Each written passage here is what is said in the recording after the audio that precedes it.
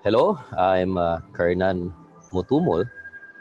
I own the company's TechSupport.ph, Impextech Inc. I started the businesses, first business, 2002. Mga isang taon pagkatapos po ako nagtrabaho. At the time when after college, nakita natin na maraming mga IT professionals at the time na umaalis papuntang abroad. No? So ang nangyari, we decided na merong market sa Pilipinas na mag-maintain ng mga computer.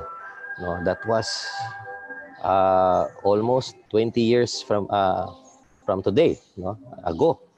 So, nung ginawa namin yon, slowly, no, nakita namin na merong market sa Pilipinas.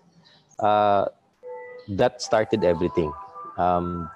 Pero, siyempre, nung tayo ay nagtayo ng negosyo, tayo ay nagtatrabaho nung panahon na yon.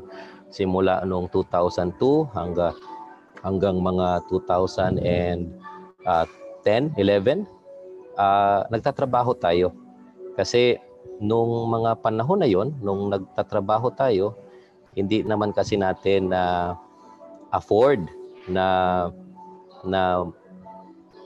magkaroon ng kapital, no, para sa negosyo. So paunti-unti, ang ginawa natin, nag-ipon tayo ng puhunan habang nagtatrabaho tayo hanggang sa punto na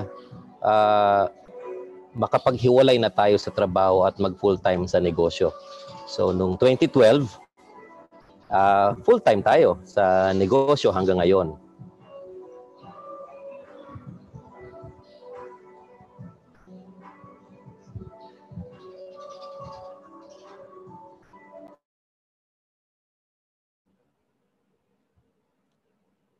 Yan, narinig nyo ang unang salbo, ika nga, ng ating kaibigan si Kernan. No? Si Kernan ay isang entrepreneur. Siya ay nagsimula. Pero dito ay makikita nyo iba-ibang negosyo niya. No? Pero ang importante dito yung mga triggers. No? Nasabi niya yung mga umalis na mga nagmamigrate na mga IT. Pero siya dito. But ano kaya yung bukod tanging mga triggers, ika nga, ano ba yung nakakapagsipa para sa iyo ay magnegosyo? Ano kaya yung sasabihin ni Kernan dito?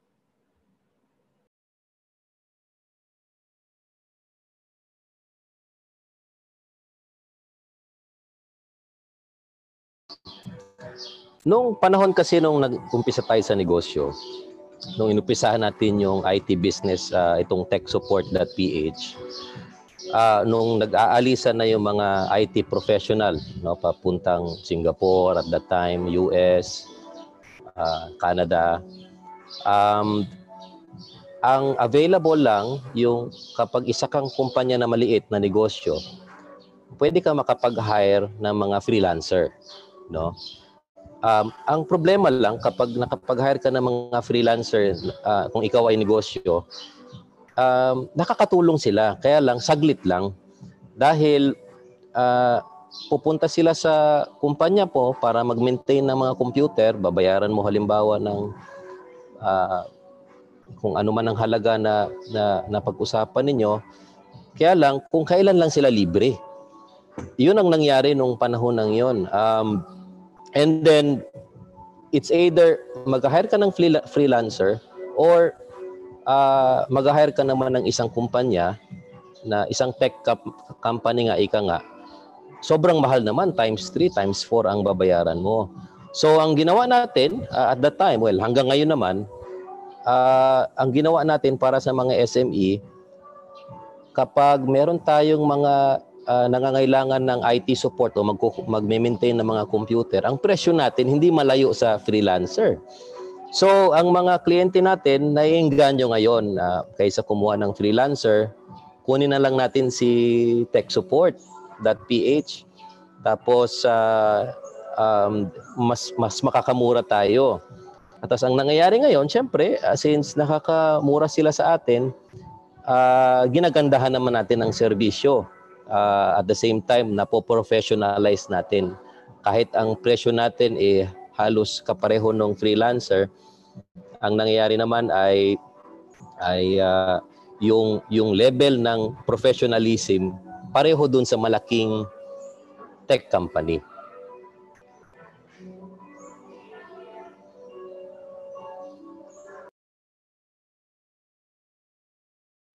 Mukhang maganda yung mga sinabi ni Kernan, no? Yung bang ang presyo niya, pero hindi naman ibig sabihin ng presyo niya isinasabayan niya, pero may quality.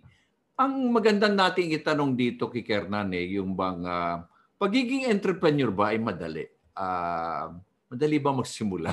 Kasi sabi nga na iba, naku Butch, ang dali-dali magsimula ng negosyo. Basta may pera ka. Basta may pera ka, ayos yan. Kahit ano, pwede mong inegosyo. Totoo kaya ito? Tignan natin, tanungin natin yan sa kaibigan natin si Kernan.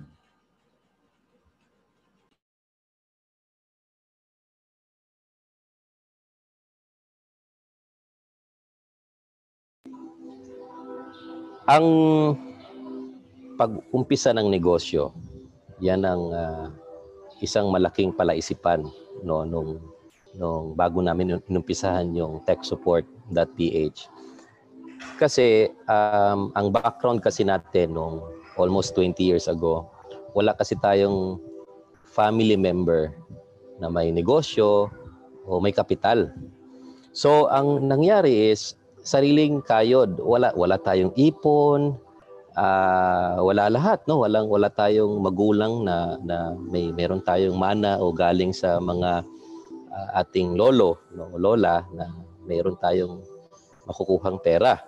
So hindi madali sa totoo lang. Pero ito ang maganda para sa mga gustong mangnegosyo. Kapag meron ka kasing gusto o saan ka magaling, pwede mo kasi umpisahan na sa isang maliit na bagay lang. Katulad nung panahon na yon, noong 2002, nung nag-umpisa kami sa techsupport.ph, nag-umpisa kami na merong isang kumpanya na willing magbayad sa amin ng 4,000 pesos at that time para i-maintain ang computer nila o yung server na tinatawag at that time. So nung 2002, believe it or not, no, medyo dito na yung kumuha na kami ng mga idea kung paano ang outsourcing. In-outsource ko naman sa isang empleyado, no, at that time, no. It all started, nag-umpisa kami ng ganoon, bilang maliit lang. Binabayaran kami ng 4,000 pesos. Ina-outsource ko naman ng 500 to 1,000 pesos. So kumikita kami ng 3,000 pesos. Pero ang nangyayari, napo-professionalize naman namin. Nandun yung mga documentation, nandun yung mga bagay-bagay na ini-expect ng isang SME galing sa amin. No? Mahirap talaga dahil in the sense of yung kapital, wala ka. So kung wala kang kapital na pera, ang dapat na kapital mo is yung lakas ng loob mo, yung determinasyon mo, no? Kasi kung yun ang kapital mo, hindi ka mauubusan. Ang pera mauubos, pero ang determinasyon mo sa sarili mo, ang lakas ng loob, pwede ka hindi maubusan nun . Kaya yun yung naging puhunan namin nung nag-umpisa kami sa negosyo.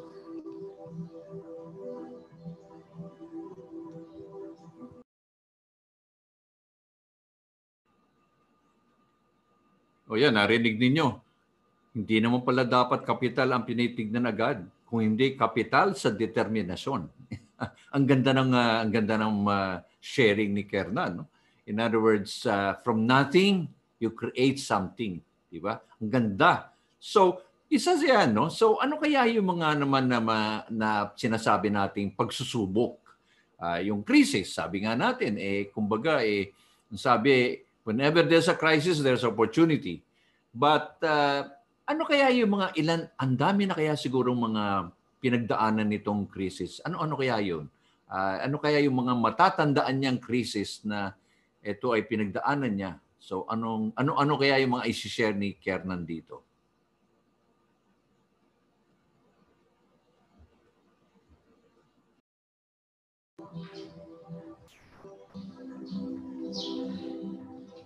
Ang krisis, no. Lahat kasi ng mga tao may dadaanin ng mga pagsusubok o krisis sa buhay. And dapat kapag dumating man ito sa buhay natin, hindi kasi siya yung masasabi nating dapat maging handa ka eh. Mahirap talaga, miski sa aking personal na experience, no, sa buhay, hindi rin ako naging handa. Meron akong maliit na kwento lang para at least maintindihan ninyo kung ano yung krisis na nadaanan ko at naikwento ko na ito sa mga kaibigan ko, no? Para magbigay ng inspirasyon sa mga karamihan na tao. Ang nangyari sa buhay ko, sobrang malala, maaari sa karamihang mga tao. Noong mga 2012, no? That was mga 8 years ago, no? Malapit na magsara yung kumpanya, no?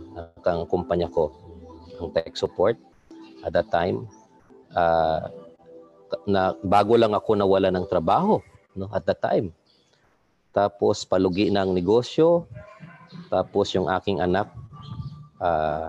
na kaisa-isang anak, no, at that time, may cancer. Hindi madaling pagsubok yon para sa kahit kaninong magulang. At the same time, may utang din ako na mga 1 milyon. So, isa-isahin natin. Meron akong utang na 1 milyon, more or less. Ang anak ko may sakit na malubha. Nawalan ako ng trabaho para pasara na yung kumpanya. Wala akong kapera-pera. It was a very difficult time of my life. Mahirap yon na parte sa buhay. Pero ano nangyari para malagpasan natin ito? Maniwala kayo sa hindi. Ang kailangan lang talagang gawin natin sa buhay ay unti-unti nating iangat ang sarili natin hanggang makaakyat tayo. Ang tanong hanggang kailan? Walang hinto. Walang hinto na pag-angat, paunti-unti, hanggang maabot mo ang bubong, hanggang hindi ka na makaakyat. Ganon ang payo ko pag sa mga merong mga pagsubok sa buhay, may mga challenges sa buhay, hindi talaga madali ang mga pagsubok pagdadaanan natin. Kailangan ay meron ka pa ring determinasyon, huwag ka huminto sa pag-angat, paghanap ng mga solusyon sa buhay. Anong nangyari ngayon after 2012, 8 years, no? After 2012, dun sa pinakamalaking krisis sa buhay ko, meron na tayong mahigit na mga 100 mga empleyado. Meron na tayong Manila, Cebu, Davao operation, no? Operations sa Luzon, Visayas, Mindanao. Wala tayong mga pagsubok na palagay natin na hindi natin kakayanin. At isa sa pinakamalaking, paano natin masasabi ito, na tulong is magdasal. Hindi mawawala yon dapat sa buhay natin. Kasi ang nasa taas, siya lang ang pwede nating hingian ng lakas ng loob din na lahat ng pagsubok natin ay kaya din nating malagpasan.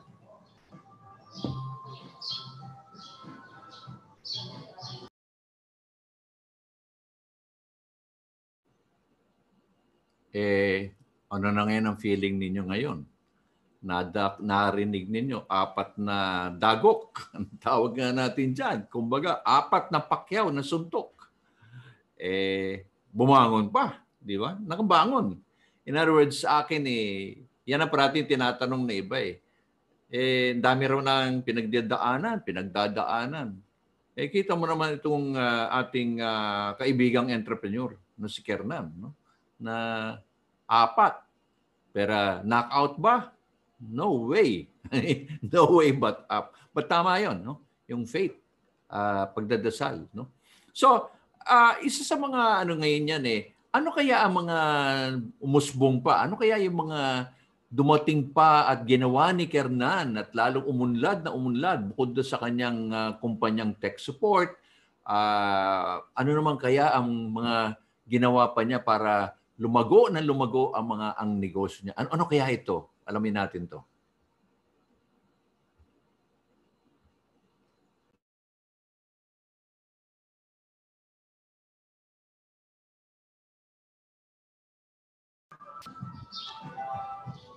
Ang paglalago sa negosyo ay isa ring challenging, no?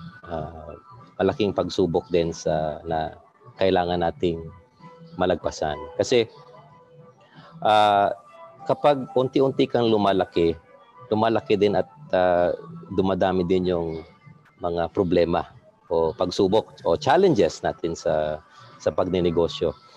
Kaya dapat kailangan nating planuhin. Kapag nag-umpisa tayo ng negosyo, ang pagpaplano ay isa ring napaka-importanting bagay kapag meron kang gustong maabot, no, sa buhay. Ang pwede ko lang maipayo, no, kapag nag-umpisa ka ng isang negosyo, lalong-lalo na kapag meron kang mga pagsubok o sinasabi nating challenges sa buhay, huwag mong kontrolin yung hindi mo makontrol. Ano ba itong mga bagay na sinasabi ko? Like ang ibang tao, hindi mo sila makontrol. Ang maaring ang kaibigan mo o ang ibang mga negosyo, no, na pwede mong maging kliyente. Ang pwede mo lang kontrolin ay kung ano lang ang magagawa mo sa sarili mo, kung ano yung nasa isip mo. Instead, no, i-focus mo ang sarili mo to improve yourself. Yun kasi ang pwede nating gawin para mapalago ang negosyo. Magbasa tayo ng libro, maghanap tayo ng mga paraan na malaman natin kung paano makipag-usap sa tao, sa mga kliyente, ano ang dapat gawin pag ito ang naging problema. Kasi ang pwede lang na magbago sa sarili mo ay ang sarili mo lang. Pag sinabi mo hindi mo kaya, hindi mo talaga kaya. Kahit anong gawin mo pa.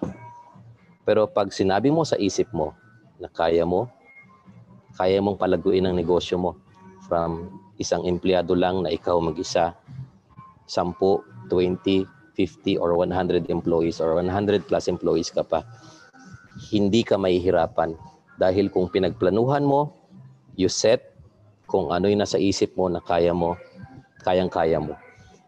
That is the secret na, kumbaga sikreto na dinadala-dala ko is yung conviction mo sa puso mo na kaya natin.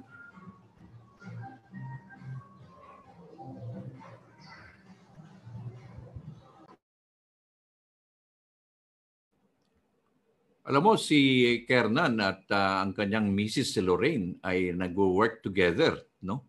Alamin natin kung paano kaya paano sila nagtatrabaho as business partners, no? At paano nakaka-create ng a much better way of doing business, no? Paano kaya ito?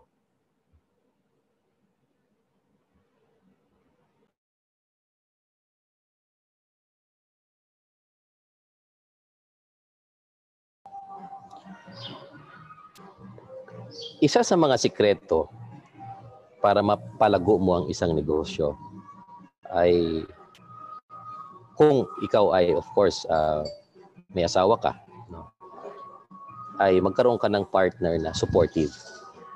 So, ang aking misis na si Lorraine, nagtayo kami ng negosyo noong 2009 naman. After noong 2002, tinayo namin yung techsupport.ph. Noong 2009 naman, tinayo namin yung yung logistics company namin na Impextic. So, noong 2009, nung unti-unti naming tinayo ang logistics na business, nakita na namin na meron siyang need sa market. No? Kasi yung malalaking provider sa Pilipinas, syempre sa sobrang laki nila, namimili sila ng customer, ayaw nila mag-serve sa mga maliliit. So, nakita namin yung market, tinayo namin yung logistics company, yung mga maliliit ngayon na mga customers, nasi-serve namin ng maayos. Nagugustuhan namin nila ang serbisyo namin. Dahil hands-on kami, tumatanggap kami ng tawag sa kanila 24/7, kahit alauna ng madaling araw, sasagutin namin. Siyempre sa umpisa kailangan ganon. Nandun yung dedication natin sa ginagawa nating negosyo. Ngayon, going back, bumalik tayo doon sa sinasabi kong may partner tayo, no? Na dapat nakakatulong sa atin. Kasi kung hindi ka susuportahan ng partner mo doon sa negosyo na tinatayo mo, may hirapan ka din dahil yung gusto mong plano sa buhay mo, meron kayong kailangan gastusan, meron kayong kailangan pagplanuhan sa buhay. Tapos hindi mo magawa dahil hindi ka sinusuportahan. Yun yung challenge na kailangan mong lagpasan. So, ano ang mapapayo ko? Kung may partner ka, kailangan mag-usap kayo ng mabuti. Ito yung plano natin. Ito yung gusto nating marating sa buhay. Dapat ito yung gawin natin ngayon para maabot natin ito. Ito yung dapat gawin natin araw-araw. So sa ganung paraan, hindi magiging mahirap ang paglago sa negosyo, lalong-lalo na meron kang katuwang sa buhay.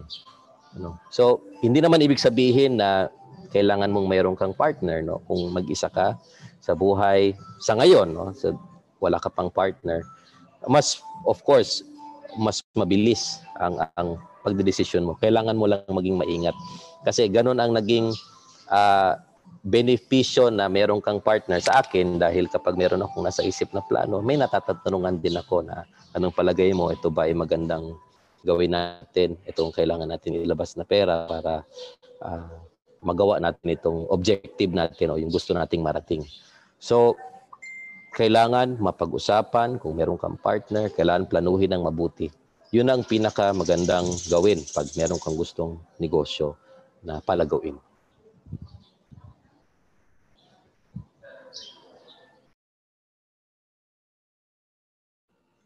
Napag-usapan na ni Kernan itong partners. Siguro i-focus lang muna natin sa sandaling-sandali lang, no? Kahit konting sandali, sa bawat sandali. At kasi nga sa dami nating mga negosyo or yung gusto magnegosyo, ang aking parating nakikita ay yung ang unang hadlang ay yung partners. Paano nga ba talaga maghawak ng partners? Ano ba yung plus and minus? Tanungin natin yung ating veteranong at seasoned na Kernan. Okay?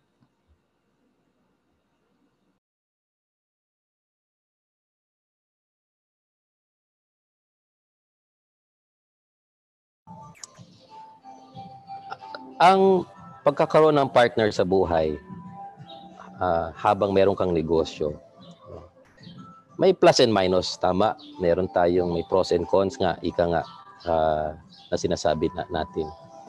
Kapag meron kang partner sa buhay, meron kang katuwang sa pagdedesisyon sa mga bagay-bagay, lalo-lalo na kapag may kinalaman sa pera. Kapag ang partner mo naman ay nag-o-oppose, no, sa plano mo, lalong-lalo na may objective ka na mabuti. I have to admit, no, inaamin ko, mahirap talaga 'yon. It will come up a time na you need to let yung partner mo to make the decision or make the move, no, na kahit magkamali, wag mong pilitin. Kasi ganun ang pagkakaroon ng partner sa buhay. Hindi mo kailangan pilitin yung gusto mong desisyon kailangan mong hayaan din siya na magdesisyon. Kung mali man yung desisyon niya, may experience naman natin yun. Malaman din niya na mali yun. At the same time, kapag nalaman niya na mali yun, sa susunod na mayroon ng desisyon, makikinig na siya sa iyo. 'Di ba? So, ang pagkakaroon ng partner, hindi ibig sabihin hindi kayo nagkakasundo, ay kailangan sumuko ka na. Kaya nga partner sa buhay eh. Sa ups and downs sa buhay, magkamali man ikaw ng desisyon o magkamali man siya ng desisyon niya, kailangan ninyong pagdaanan at matututo siya, matututo ka din sa buhay. Hindi kasi lahat ng bagay kailangan nating desisyonan ng babarasuhin natin, halimbawa, 'di ba? So that is kumbaga basic naman 'yon. Lalo na kung wala kang negosyo, sa bahay lang, ilaw ng tahanan, 'di ba? Ganun din, kailangan nag-uusap kayo sa bahay. Magkamali siya o magkamali ako, kailangan nating pagdaanan. Ganun din 'yon. Halimbawa, kapag wala ka namang partner, mag-isa ka, kailangan mo lang maghanap naman ng mentor. Kailangan mo maghanap ng pwede mong pagtanungan. Halimbawa, katulad sa akin, kaso may mga pinagtatanungan ako. Halimbawa, si Mrs. ko, si Lorraine. Kapag meron namang kailangan akong dapat pagtanungan na hindi alam ng partner ko, kailangan doon ka naman sa business mentor. No? So for myself, I ask special friends, no, like business mentor sa paligid ko. No? Lalong-lalo na, of course, yung mga nag-i-interview sa akin, si Mr. Butch Bartolome is very helpful to me. No? I'm very lucky to have such mentors. No? Aside from that, when you are starting your business, slowly find like mentors sa mga libro, napapanood mo sa telebisyon, o kahit sa mga veteranong mga negosyante sa Pilipinas. Malaking bagay kasi yon. Kasi sila lahat may mga pagkakamali na sa buhay na pinagdaanan nila na pwede na rin natin gawin na parang plano na hindi tayo magkamali sa mga darating na panahon.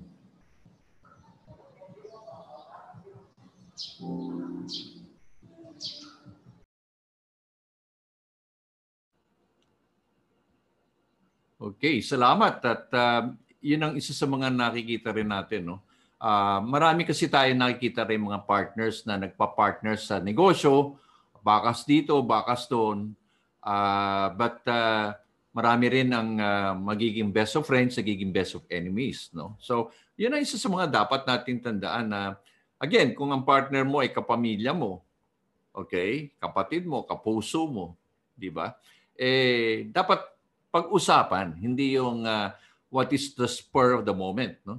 At the same time, also, siguro yung sinabi rin ni Kerna na pagiging entrepreneur, you also have to ask, you have to reach out, you have to find out ano yung pwede kong itanong because you cannot exist, no? Kumbaga, you cannot survive on your own. Para bang ikaw ay nagsasagwan sa isang sa laot, no? Yung bangka mo ay hindi handa para sumabak at wala kang mga balsa or lifesavers. No? So siguro ang isang tanongin na lang natin dito dahil ano ba mga kredibilidad ng dapat ng isang o katangian or characteristic ng isang entrepreneur. Lalong-lalo na itong mga panahon na ito ng pandemya. Ikaw ba ay you need to promote yourself? Tsaka isa pa yung sa social media, no? Dahil ang dami nating yung social media na platform. May work from home, school from home, yung mga ganun. So in other words, ano ba ang mga katangian talaga ng isang entrepreneur? Dapat niyang tandaan at hindi niya dapat iwala or dapat mawala. Hindi dapat mawala. Ano yung mga dapat niyang i-carry? No? Kumbaga, carry ko yan. Hindi yan pwedeng nakawin sa akin.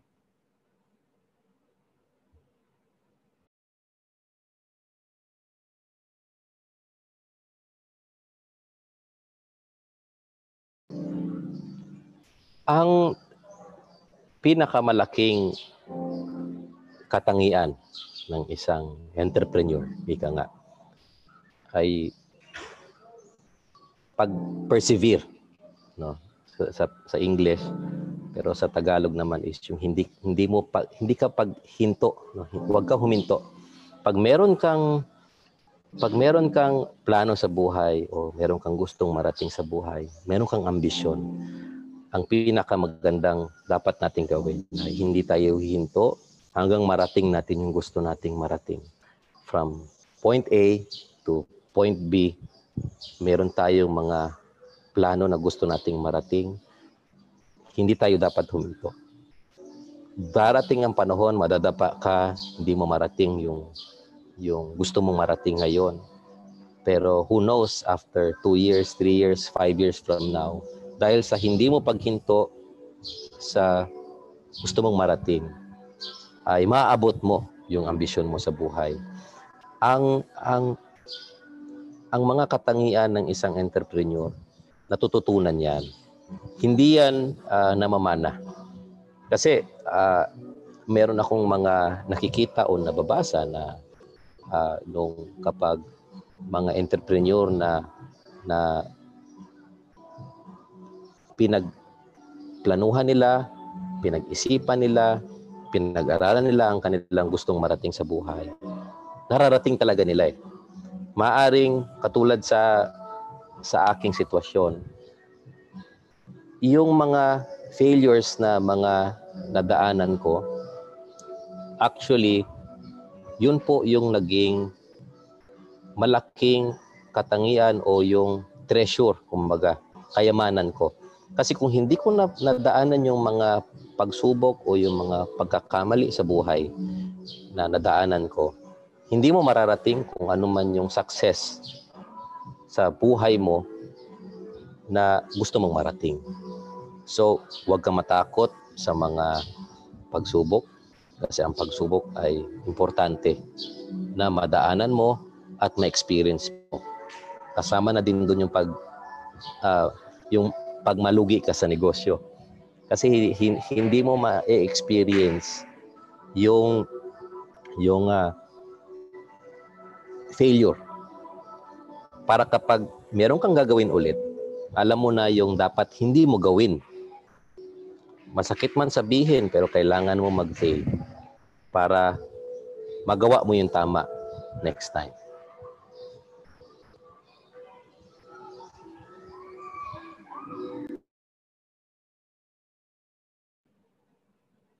Nako, ang gaganda ng mga sinabi niya talaga. Kumbaga, sabi ko nga kanina, hihitik na hitik.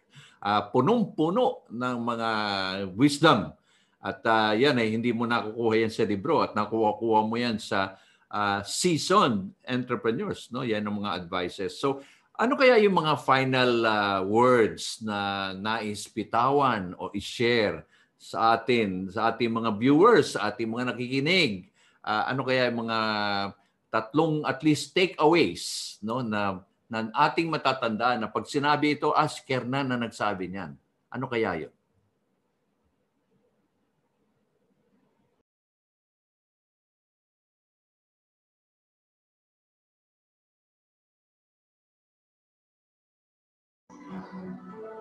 Ang ma-advise ko sa mga gusto maging negosyante o maging entrepreneur someday, number 1 is persevere. Huwag huminto. Yan lang yung puhunan na pwede mong gawin, yung hindi paghinto. Pangalawa, huwag matakot sa pagsubok. Pag hindi ka matakot sa pagsubok, lalong-lalo na sa mga failures, no, na darating sa buhay mo, kahit ano pa yan, kahit ilang beses ka pa madapa sa buhay mo,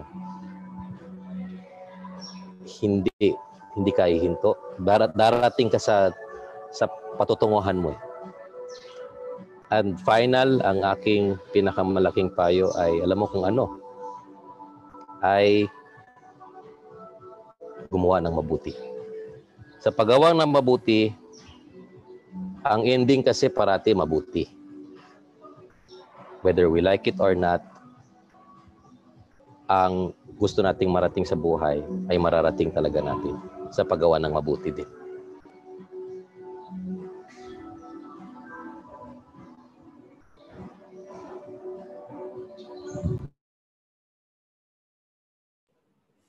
Oh, ayan.